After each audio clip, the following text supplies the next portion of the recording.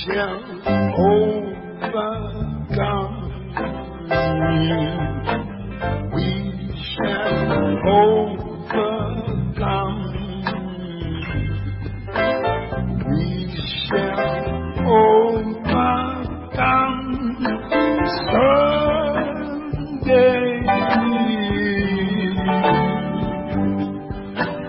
Oh, deep in my heart, I do believe. Oh, we shall overcome someday.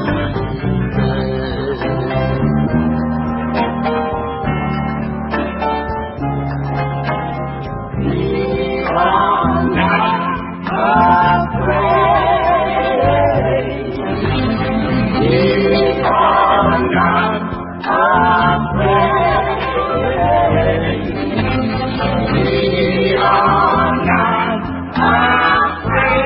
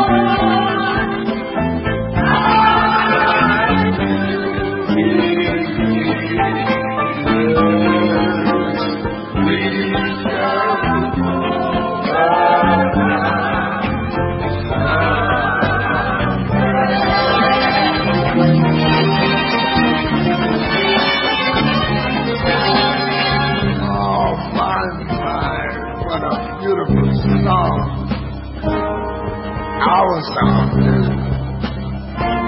I want every sister and brother up there to sing like they never sang before for old Satchmo.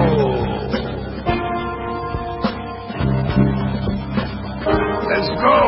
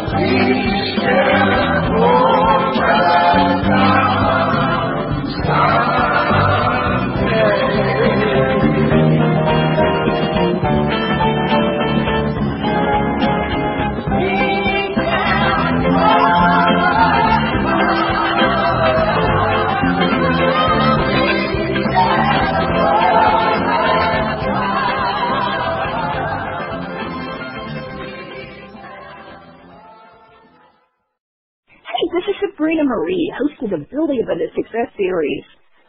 We're taking time this week on the show to kick back and reflect about what we're going through as a country. We're in the middle of a pandemic.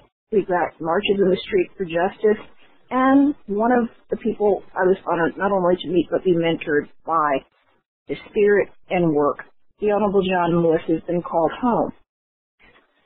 He started the phrase good trouble. Good trouble. He was arrested more than 30 times in his civil rights walk. But we have to look at what that means for us now.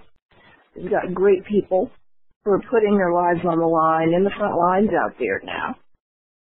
And we're going to talk about what good trouble's about by talking to my guest who's on the front line. Not only with John Lewis, who was called by Dr. Martin Luther King to be a part of the Selma to Montgomery marches in 1965 and stayed with Dr. King in the Southern Christian Leadership Conference for 3 years, helping to register people to vote. Voting is something, and voters' rights is something we're fighting for today on many fronts. But we want to talk to him. What was that time like? What was going on at the time? Which is not much different than what's going on right now. Joe Cooney, Esquire, and I are coming at you right now. Hello, this is Sabrina Marie. We're reporting today about the 60s and the civil rights movement of the 60s. On the phone I have Joseph Cooney of ULS. And, Joe, I'm going to give it to you. You take it away and let us know what happened back in the 60s. Well, thank you, Sabrina. I originally got involved when Dr. Martin Luther King Jr. responded to the violence of the first Selma March, which happened on March 7, 1965. Immediately, he invited the clergy throughout the country to march with him on the following Tuesday, which was March 3 of 65. I was invited to the Interracial Council of Washington, D.C., of which I was a member. It was a pretty short notice because we were expected to be in Selma on Tuesday. I was then a newly ordained priest at the time and in my final year of theology studies.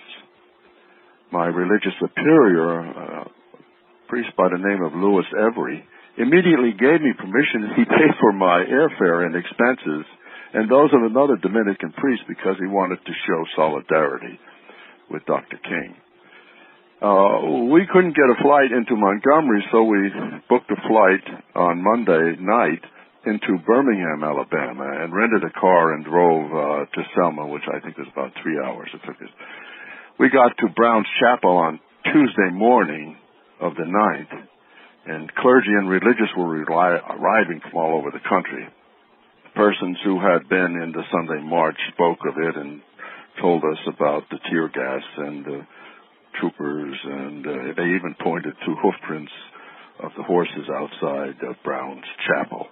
There was lots of tension, and police were still on the bridge. And from the chapel pulpit, speakers constantly preached the theme of nonviolence. Dr. King and Reverend Young were closeted in the offices working on strategy because, as I recall, the judge had not given permission for the march. And there was some doubt that there would be a march because of the fear of more violence, and no one wanted Dr. King and Andy Young and the leaders to be injured, as John Lewis had. Finally, Dr. King decided that there would be a march, and I recall Hosea Williams and Reverend Bevel reiterating from the pulpit that those persons who could not practice nonviolence should not join in the march. And finally, we left the chapel, and alongside the marches as we walked, there were Southern Christian Leadership Conference staffers with white armbands who were constantly reminding us to remain nonviolent. And We Shall Overcome was being sung in other spiritual hymns like Climbing Jacob's Ladder. And we walked several blocks with people quietly watching from houses and the sidewalks.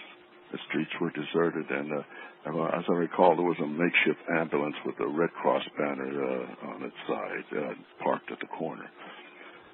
There was no protection, no police, National Guard or police as we marched to the bridge and its line of state troopers.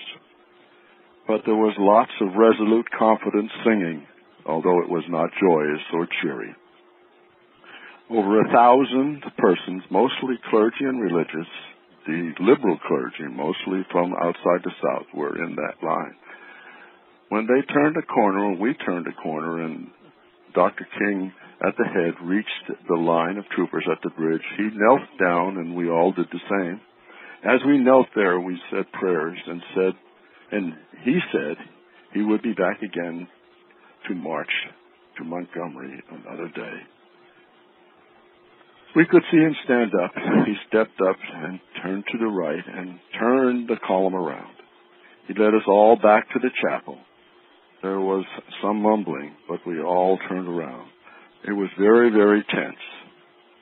Back at the chapel, it was rumored that Dr. King had made a deal or arrangement with the Justice Department, the federal government. He would delay the march while they gathered federal government support. Dr. King was right, because the following Sunday, President Johnson spoke out in support of the march and ordered the Alabama National Guard to protect the marchers when they would march over the bridge and all the way to Montgomery on March 21st. The town was tense that evening, and we were all tired. That night, I stayed at the Shamrock Hotel in Selma. That evening, we also found out that Reverend Reeve was fatally attacked and killed. Next day, I returned to Washington to continue my studies since the march was being rescheduled. That summer, the summer of 65, and the following summer of 66, I was a volunteer with Southern Christian Leadership Conference promoting voter registration in the rural areas of the South. It was very, very difficult and trying in those days because it was very frowned upon. This was before the Voters' Right Bill was passed by Congress. In 1967, I founded a nonprofit organization providing legal services to indigents and low-income persons in Washington, D.C. Over the years, I've worked in civil rights in the Department of Agriculture and the Commission on Civil Rights, and I also continue to work at University Legal Services with the agency's permission. University Legal Services today is involved in the rights of persons with disabilities and housing problems in the District of Columbia. I can truly say that my introduction to the South and the violence that had occurred there was very, very instrumental in getting me involved in civil rights, that I have been in civil rights these many years, even until today.